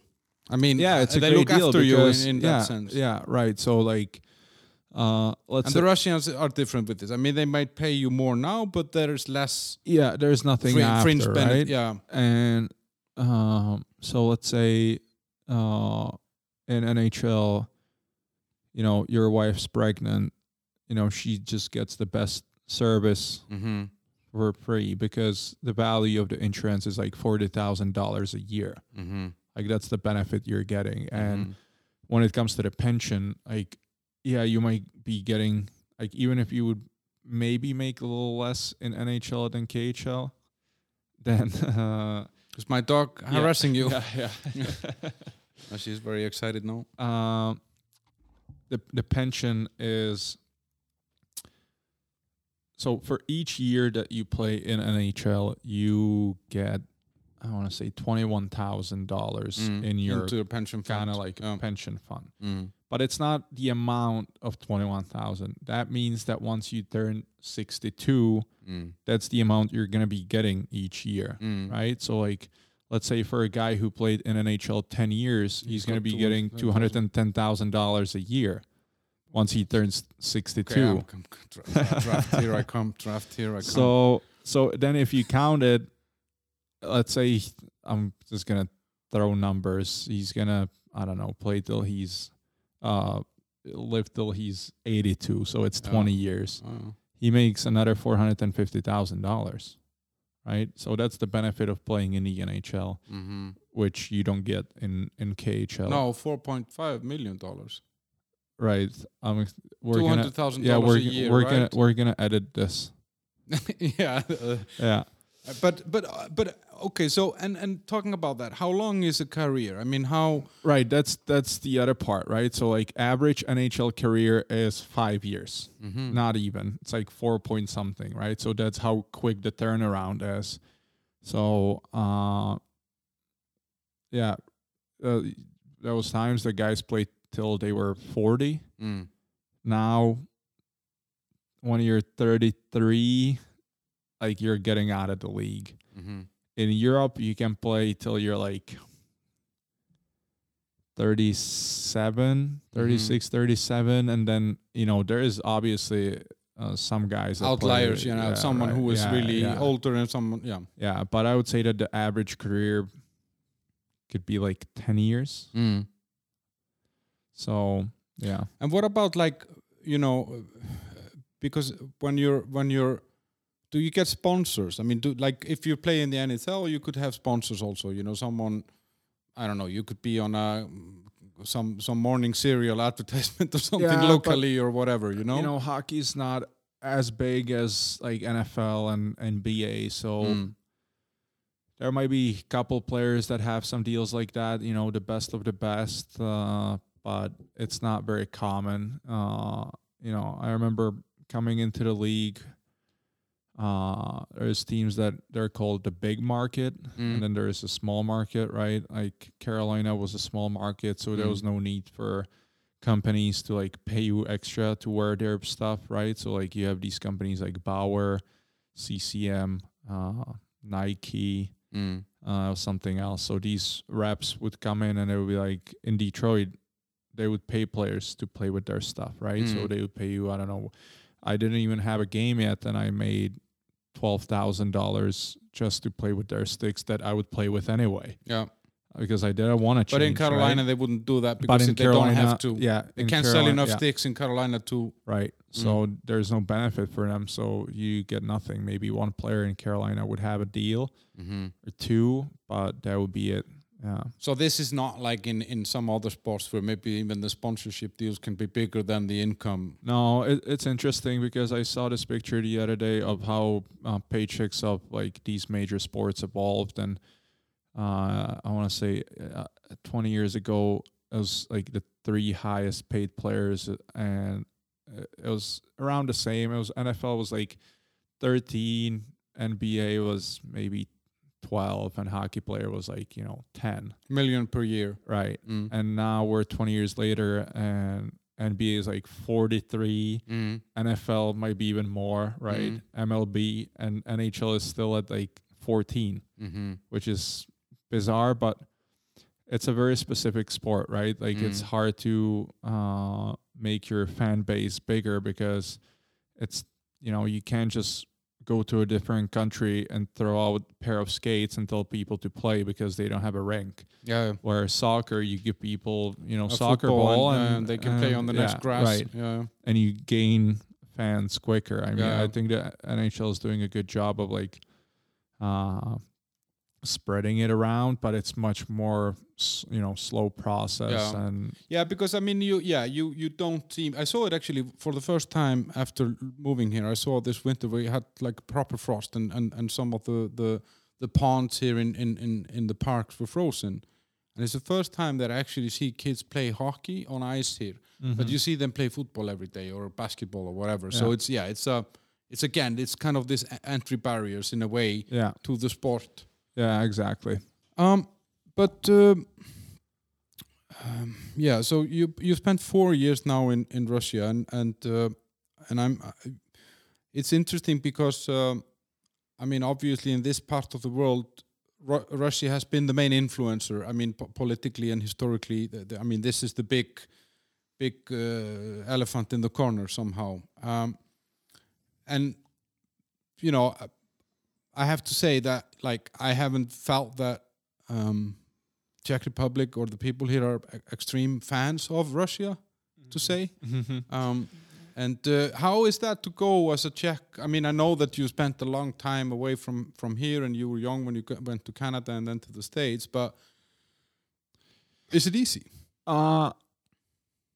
No, it's not easy. Obviously, mostly it's because of what happened here in the past, 60, 70 years. And with the older generation, it's really stuck with them, where I didn't grow up with it.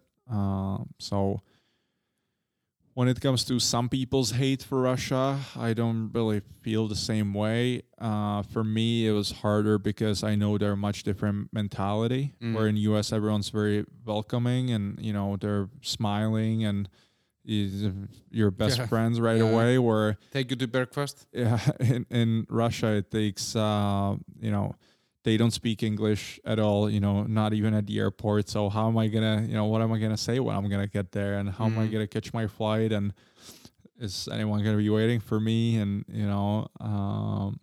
so for me it was more about the mentality, which I don't think their mentality is bad. It's just different. It's just different. I think there's pluses and minuses about American mentality, same in the Russian one. I like the honesty in the Russians. When they tell you something, you know that they actually fucking mean it. And when you become their friend, you're their friend for life. Exactly. Like they actually, you're their brother. Yeah. And they would be willing to, jump in front of a bullet for you. Or, Americans are very nice and very welcoming, but not as extreme once you become a friend, So that part was hard, but obviously you have understanding for the older generation why they feel the way they feel. But I didn't really grow up in it, so I don't, I don't. And you don't have feel the it same from people like, feeling. oh, you guys that are playing in Russia, you should be there. I mean, there's no one Right. is talking like this. No. No. I mean, you're so secluded when you play hockey there because you don't really get to meet like Regular people. Not much really. So it's mostly the hockey players, but it's obviously it's different, right? For multiple reasons, the habits, right? Like you go in and you shake everyone's hand every day, and in US it's just like, hey, how you doing? You always ask them how they're doing, even though if you don't care, yeah. Or here you don't ask anyone anything, and if you're not friends with someone, you're just not friends with someone, and it was definitely more difficult to adjust than in US because I feel like us Czech Republic were somewhere halfway in between those two countries. So there's a lot of things that I got used to in the US and had to readjust because that's not very common there. And how is it? How is it? I mean, I know you played for the national team here. You have some games for the Czech national team in hockey, and I guess, I mean, you're still in the picture. I mean, if you made the team a few times, you could make it in the future. I mean, does that make you proud? Is that the proudest moment in hockey when you play for a national team, or how is that? I'm not sure if it's the proudest moment. There's moments of it that you really remember. Like this year, I got to be the captain of the national team, which was a huge accomplishment for me, and that was great. I think still my biggest accomplishment in hockey was making it to the NHL and scoring some goals and having some success. You had like 13 or 15 goals, or how? Yeah, probably something like that. I don't know. I had like, I don't know, 50 points in like 130 games or something like that. But yeah, it's great to play for the national team, but like the real deal of a national team is the World Championship. Like that's where the best of the best go. These moments you're really proud of. Then there's these tournaments during the season. There's always 4 during the season: one in Czech, one in Sweden, Russia, and Finland. Which it's obviously a great experience. But then you get older and you always go to the same tournaments, and you're still glad that you're playing for a national team, but it's not as exciting anymore. Well, the thing that is exciting is that you get to change the scenery a little bit, and you leave from Russia and you go with your other people. A lot of either meet new people or a lot of these guys we grew up together, so we're really good friends, and then we go for the national team and we have some beers and catch up, and we complain and we share stories and stuff like that, and it gives you such a mental break during the year that you just go back to your team and you're recharged mentally, and sometimes it's more important than the physical recharge. Where are you going to go from now? I mean, you're 30, your contract in Russia expired. Yeah. What's next? Who knows? It's I don't want to say nerve-wracking time because I know I'm going to find a job. It's more of a question of where. Do you have a dream? Is there a dream destination? I mean, would you? Right. So there's different options, and they all have something that I really want. But then also, there's things that are better in the other destination, right? So I would want to spend another year in Russia, but people go to Russia for the money. That's the best money you can make, right? But it's not my ideal location of playing hockey, and I would love to play in Switzerland, right? It's a great country. And their hockey is actually Their decent. hockey is really good, but the money is not as good as the But the taxes Russian. are low. And you don't even, as an import, you don't even pay taxes. You get the money like already pre-taxed, and they pay for your living and car too in Switzerland. And then obviously playing home would be great too, right? Like I didn't play home for 13 years, and I'm getting older, and it's drawing me, back home every year. But then same thing, right? Like I would love to play home, but I would want to live in Switzerland, but I would be making money as you play in Russia, right? So like it depends, complicated. but then you have 30 teams in Russia, and you have, I don't know, 14 teams in Switzerland and 14 here, and then you pretty much weigh, who's going to offer you and what is it going to be, right? So if my ideal team in Russia would offer me, I would take it, no doubt, right? But if it's a team that maybe I don't want to play for, then I'm going to move on, right? So you have to evaluate all these options against. Yeah. So we will see what's going to happen. I think over the next month, we'll be talking with teams and see where I could end up.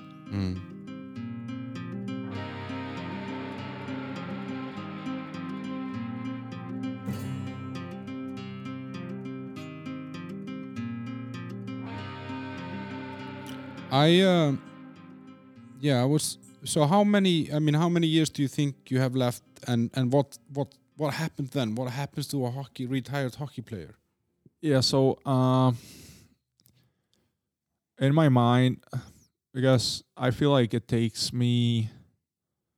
my preparation takes me so much, because of what I've been through to get ready for games and workouts and stuff like that, that I cannot do it obviously forever. But some people say, oh, I'm just going to play as long as people are going to, pay me for it, which I don't really see it that way. I would want to play till I'm 35, but I don't want to be one of those guys that keep playing just because they're afraid of what's out there after they're done playing, right? Because it's a tough times for professional athletes when they have to. It's 18 years of your life that if you quit at 35, then it's 18 years for you that you've done. So what would you do then? There's a lot of things meanwhile that you prepare for, and I'm glad that like there's people around me that, help me not prepare for, I don't want to say prepare for a real life, but you obviously want to try to be smart about your savings, right? So like you don't want to spend all your money now because like all these numbers that we were talking about, they sound great, but you make these numbers for 10 years, right? So in reality, if you take it from those 10 years and split it in 40 or 40, then it's a whole different game, right? So you just want to invest your money in a smart way that the best case, well, not the best case, but there's some people that they don't have to do anything anymore, right? So I don't know if it's a best case. Even if I would be in that position, I would still want to have a job, right? And what would that be? That's a tough question, right? Because a lot of players, I feel like it's natural for them to, become a coach or, like you said, trainer and all these. But I always said maybe I could be a coach, but I only in case that I have enough money that I know I don't do it for the paycheck, right? Like I want to do it because I love it. And if I would be doing it for a paycheck, I would rather do something else, right? Like I feel like, especially in US, former athletes are demanded even though they don't have, the training or the skills, right? Because of their mindsets and because of the fact that they can, solve problems and they can take care of themselves. So like my ideal scenario that I somehow created in my head was, because I've been through so much and I've played so many places and I know how it feels, and I know how it feels to be great, and I know how it feels to be at the bottom, and there was always something that was a little missing in my life, and that was someone who's been through it that can help the young players, right? Mm-hmm. So more like a mindset. I would almost want to be like a, let's say I would talk to a college and I would say, hey, I just want to be like a big brother for the players, right? Mm-hmm. Like I want to be there for their mental growth and mental health, Mm-hmm. right? So they have someone, because a lot of these kids, they live out of home, right? It's not they live with their parents and they can talk to their parents, or maybe there's something that they want to talk to their parents about, but the parents have no idea because they never played the sport, right? So they don't understand what's behind it. So like that would be my ideal scenario, where I would just want to talk with the people and support them with your experience, support them mentally, and talk about different things, and focus on other things too, right? Not just hockey, but life, and build their character, and help them grow as human beings at the same time, and help them if they have problems. Take them out for lunch, talk about their issues, stuff that they might be afraid to say to someone else, or to talk to the coach and tell the coach. And so that's something that would be interesting to me. Another thing would be real estate. But that's boring. For some people it might be boring. I actually enjoy it. I could picture myself maybe buying an apartment, redoing it, selling it, something like that. But honestly, I can't even tell you, because I sometimes I think about it and I'm like, oh man, what is it gonna be? But I just know that the fact that you don't know is not gonna stop you. I just don't want to be sitting at home on a couch and thinking about what I'm gonna do. I'm gonna probably try multiple different things, and I'm gonna find something, and I'm just gonna go with it. But I know it's gonna be hard time. It's a hard time for any hockey player. It's a hard transition to go from this action and attention and all that. Right. It's a lot of adrenaline. Well, can you imagine you get into a fight, verbal fight with your spouse, and you are angry, but then you can go play hockey the next day and you just get it out of your system, right? Or you go work out and get it out of your system, and then I don't want to say fame, but like the adrenaline and the like attention and the fact identity. that 20,000 people are watching you and they admire you in a sense. And I'm sure that this is like very primal thing, and I don't want to be that way, obviously, and I don't put any value to it, but I know at some level it's there, and it's something that you're going to be missing, right? Some people more than others. Fooling yourself if you said it's not there. I mean, it's for everybody. And right. But I've actually watched somebody and I became a nobody, and it's great. It's once you kind of get over the first part of it, it's amazingly liberating. Right. So it's based on how good or famous you were, right? Yeah. Like I would never want to be like a movie star that you walk on the street and everyone knows you, right? No, but then you have to fix that tooth, because this missing tooth in your mouth is a trademark that gives you up. You know? Right. But then you also get some benefits out of being a professional athlete, and people treat you better, and that's something that it opens doors. Right. And you might lose that eventually, and I think people have hard time dealing with it. But I just hope that it's not going to stop me, and I just want to move on and find something else in life, because I'm going to be 35, but I have another 35 years ahead of me.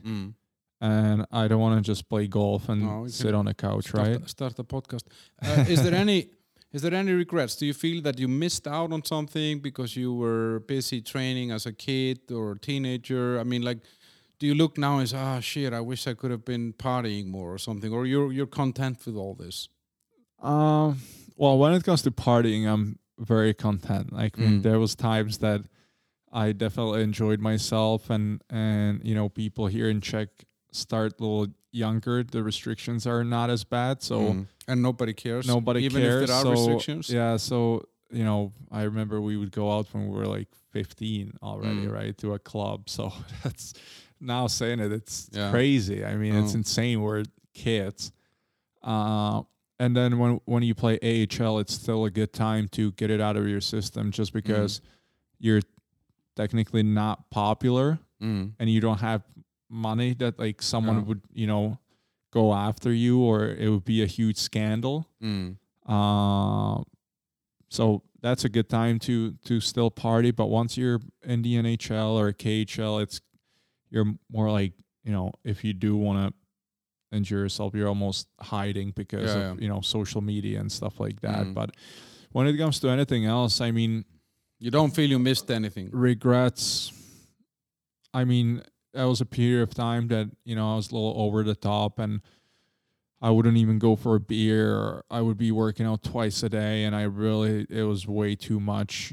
Just because the organization pushed me so much that it got me really motivated. And I mean, I lost a lot of friends just because I didn't have time for them, but it was a sacrifice I had to make to make it, and so you lose some relationships. But you make new ones as well. Yeah, I mean, that's maybe one thing that I regret on the whole process, that maybe I should have enjoyed it a little more along the process. Like, you're in the NHL and it's the best league in the world, and you want to, you should be enjoying it every day, right? But it's such a big stress. Every day you can lose your job. Every day something can happen, and what if I don't play well tonight? Or you have a bad game and you're thinking, oh man, the next game's got to be better, otherwise I'm losing my position, right? So, and then guys are going out and you're like, no, I know if I'm going to drink, I'm not going to feel good tomorrow, and I can't afford it, so maybe when it comes to this, like, in retrospect, I would, let go a little bit and enjoy those times and make more friendships, right? Because now when I'm getting older, I know that it's, at the end of the day, you're done playing hockey and what's left, right? Like, the things you remember the most is, the good times you had with the boys and the friends that you've made along the way. And what's fun about it is that, I don't know, you have one friend in Toronto, and you have one friend in Finland, and you have one friend there, and you know that you're in the country and you can give these guys a call anytime, and they're going to take you in, and you guys going to have a great time and reminisce. And I know that when I was in the actual NHL, I was so focused that all these things went, away, and maybe I should have let go a little bit. Yeah, but I think that's quite normal when you are kind of at least on your first contract, and you're kind of fighting for your life. I mean, it's hard to relax in that situation. I felt that. I mean, my business career was the same. The first 2-3 jobs, I was super engaged with the fact that I was in this, and I made a lot of sacrifices that I might not be super happy with today. But one last thing, is your father proud? That's a great question. I hope he is. But he would tell you. Yeah, that's not the way my dad works, right? So, that's. But he sends you some signals, right? Or you sense it somehow, or. Very mixed signals. So, like, playing with all those different people and the different, cultures, and you can see that, like, Swedish players, they're always super confident because the parents just tell them all day long that you're the best and you're the best, and they can't even touch him, and they're like, we call them, silver spoon in their mouth, and I can see it with my future wife, that I can see it's so instilled in her from her childhood that like they've been telling her that, you know, she's great and beautiful and, you know, it's whatever you want. And we never grew up that way. Like it was, my dad was more of a, like for one good thing, he would say 25 bad things, you know? Yeah, I know this. I come from the same. Yeah. So I've never, you know, obviously we don't really have a word, I love you in Czech. We do, but we don't use it in the same way as Americans do. That, you know, you love this and love that. In Czech, it's more intimate and it's mostly in between lovers and partners. You don't really tell that to your kids, you know. I don't know if I've ever heard that, you know, him say that he's proud of me. It's also, he also has this kind of mindset where if he sees that I'm too happy, he's going to knock me down a bit and put my feet on the ground. And if he sees that I'm maybe too hard on myself, he's going to tell me, oh, no, it's okay, you know. But so it's not unconditional. It's not unconditional. And the proudest I probably have seen him was when I played my first NHL game, and he actually jumped on. Like, these are the things that I know he's happy and proud, right? Like, he came on a plane. I called him and I said, hey, I might be playing tomorrow. Like, it was such a shock to all of us. And the next day I'm messaging him and the messages don't come through. And then I'm messaging his wife and she's like, yeah, he jumped on a plane yesterday. He's flying to Detroit. Yeah. So like, these are the things that I know that he is proud and he, that's how he shows his love, I guess. But it's never verbal, right? Like, but yeah, after the first game I came out and I was like, man, I probably could have, you know, done better. And he was like, are you crazy? Man, you're 23 years old. You just played your first NHL game. It's unbelievable. So that was probably like the proudest moment that I've experienced with him. It's interesting because he's really like an influential. He put in you, and I mean, obviously having a 1.5-year-old brother created a certain level of competition as well that gets into you. I mean, you wouldn't be where you are today without this. Right. No, I mean, that's 100%, for sure, right? So, yeah, I mean, I'm sure every single kid when they're around 20 years old, they always can look back at their parents and how they raised them, and they always going to complain about something, right? Like, there's no one parent in the whole world that did everything right. No.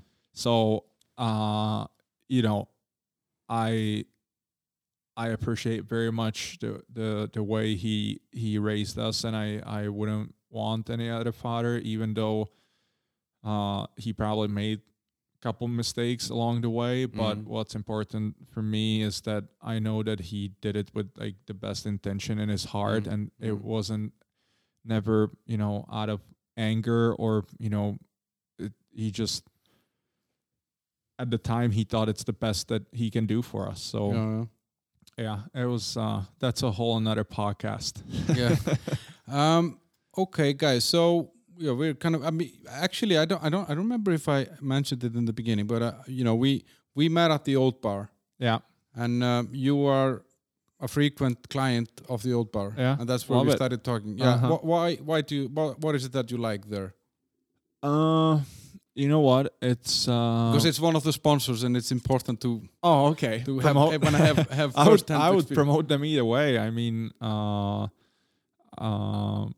you know, there's no other place around here like it, right? So like I would be making my own breakfast at home, and mostly it would be eggs or some yogurt with berries, but Americans really taught me how to eat oatmeal and peanut butter. Yeah. And so I just love the going nuts. That's peanut butter, banana, and dark chocolate. Yeah, right. So I absolutely love it, and you know,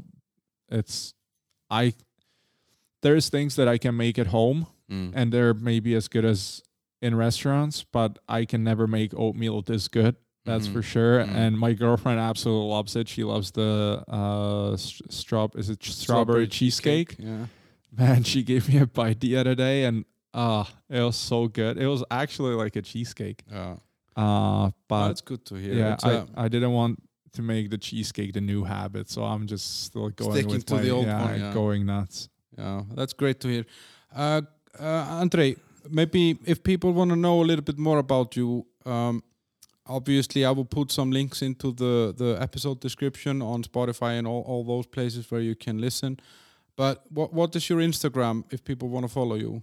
I think it's a Nesty11. Yeah. At a Nesty NESTY 11. Mm-hmm. Yeah. And any other places? I mean, you don't have a page or anything. I mean, this is your primary window to the world, right? Yeah, it is. I'm not a big. I use Instagram. That's probably the only thing that I use, but I'm not a big social media guy. Especially what lately it's been going on with social media. I'm kind of the other way, and I kind of want to delete it. But Instagram's the only thing that I'm using. So guys, you only have to follow him in one place, but you can follow me everywhere. There's a Facebook page, The Bunker, How the Hell Did We End Up Here? There is an Instagram account called Bunker Prague, and then my private ones are Midlife Crisis Warrior, both on Twitter and Instagram. Thanks to the sponsors, the great Oat Bar and Alfred Jobs. Follow the show to never miss an episode, and share it, and tell me if you know some cool people that I should talk to or any topics that I should address. Thanks for all the feedback on the recent episodes. I'm happy that you are happy. And Andrej, what are you gonna do tonight? I don't know. This might be the first night I don't have plans since I came back 2 weeks ago, so I might just read a book or something. I don't know. But thanks for having me. It was a blast. Yeah, thanks for coming.